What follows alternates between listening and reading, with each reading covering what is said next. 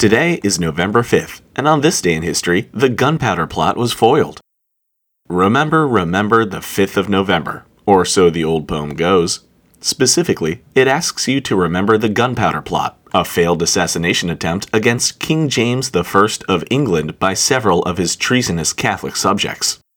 The attempt was made in 1605, during a time in which Protestants and Catholics in England were at one another's throats, thanks to Henry VIII's decision to abandon Catholicism in 1534. In the ensuing years, Protestantism had swept through England, and Catholics had become persecuted, with many forced to pay hefty fines if they refused to abandon their faith. Though James I was a moderate monarch in terms of religious tolerance, that didn't stop several Catholic conspirators from plotting his demise. The assassins decided to kill the king and the vast majority of the British government by placing barrels of gunpowder in a basement below the Parliament building, rigging the barrels to blow on November 5, 1605, just as the king would be addressing Parliament. Instead, thanks to an anonymous letter warning authorities about the plot, the would-be assassins were caught red-handed.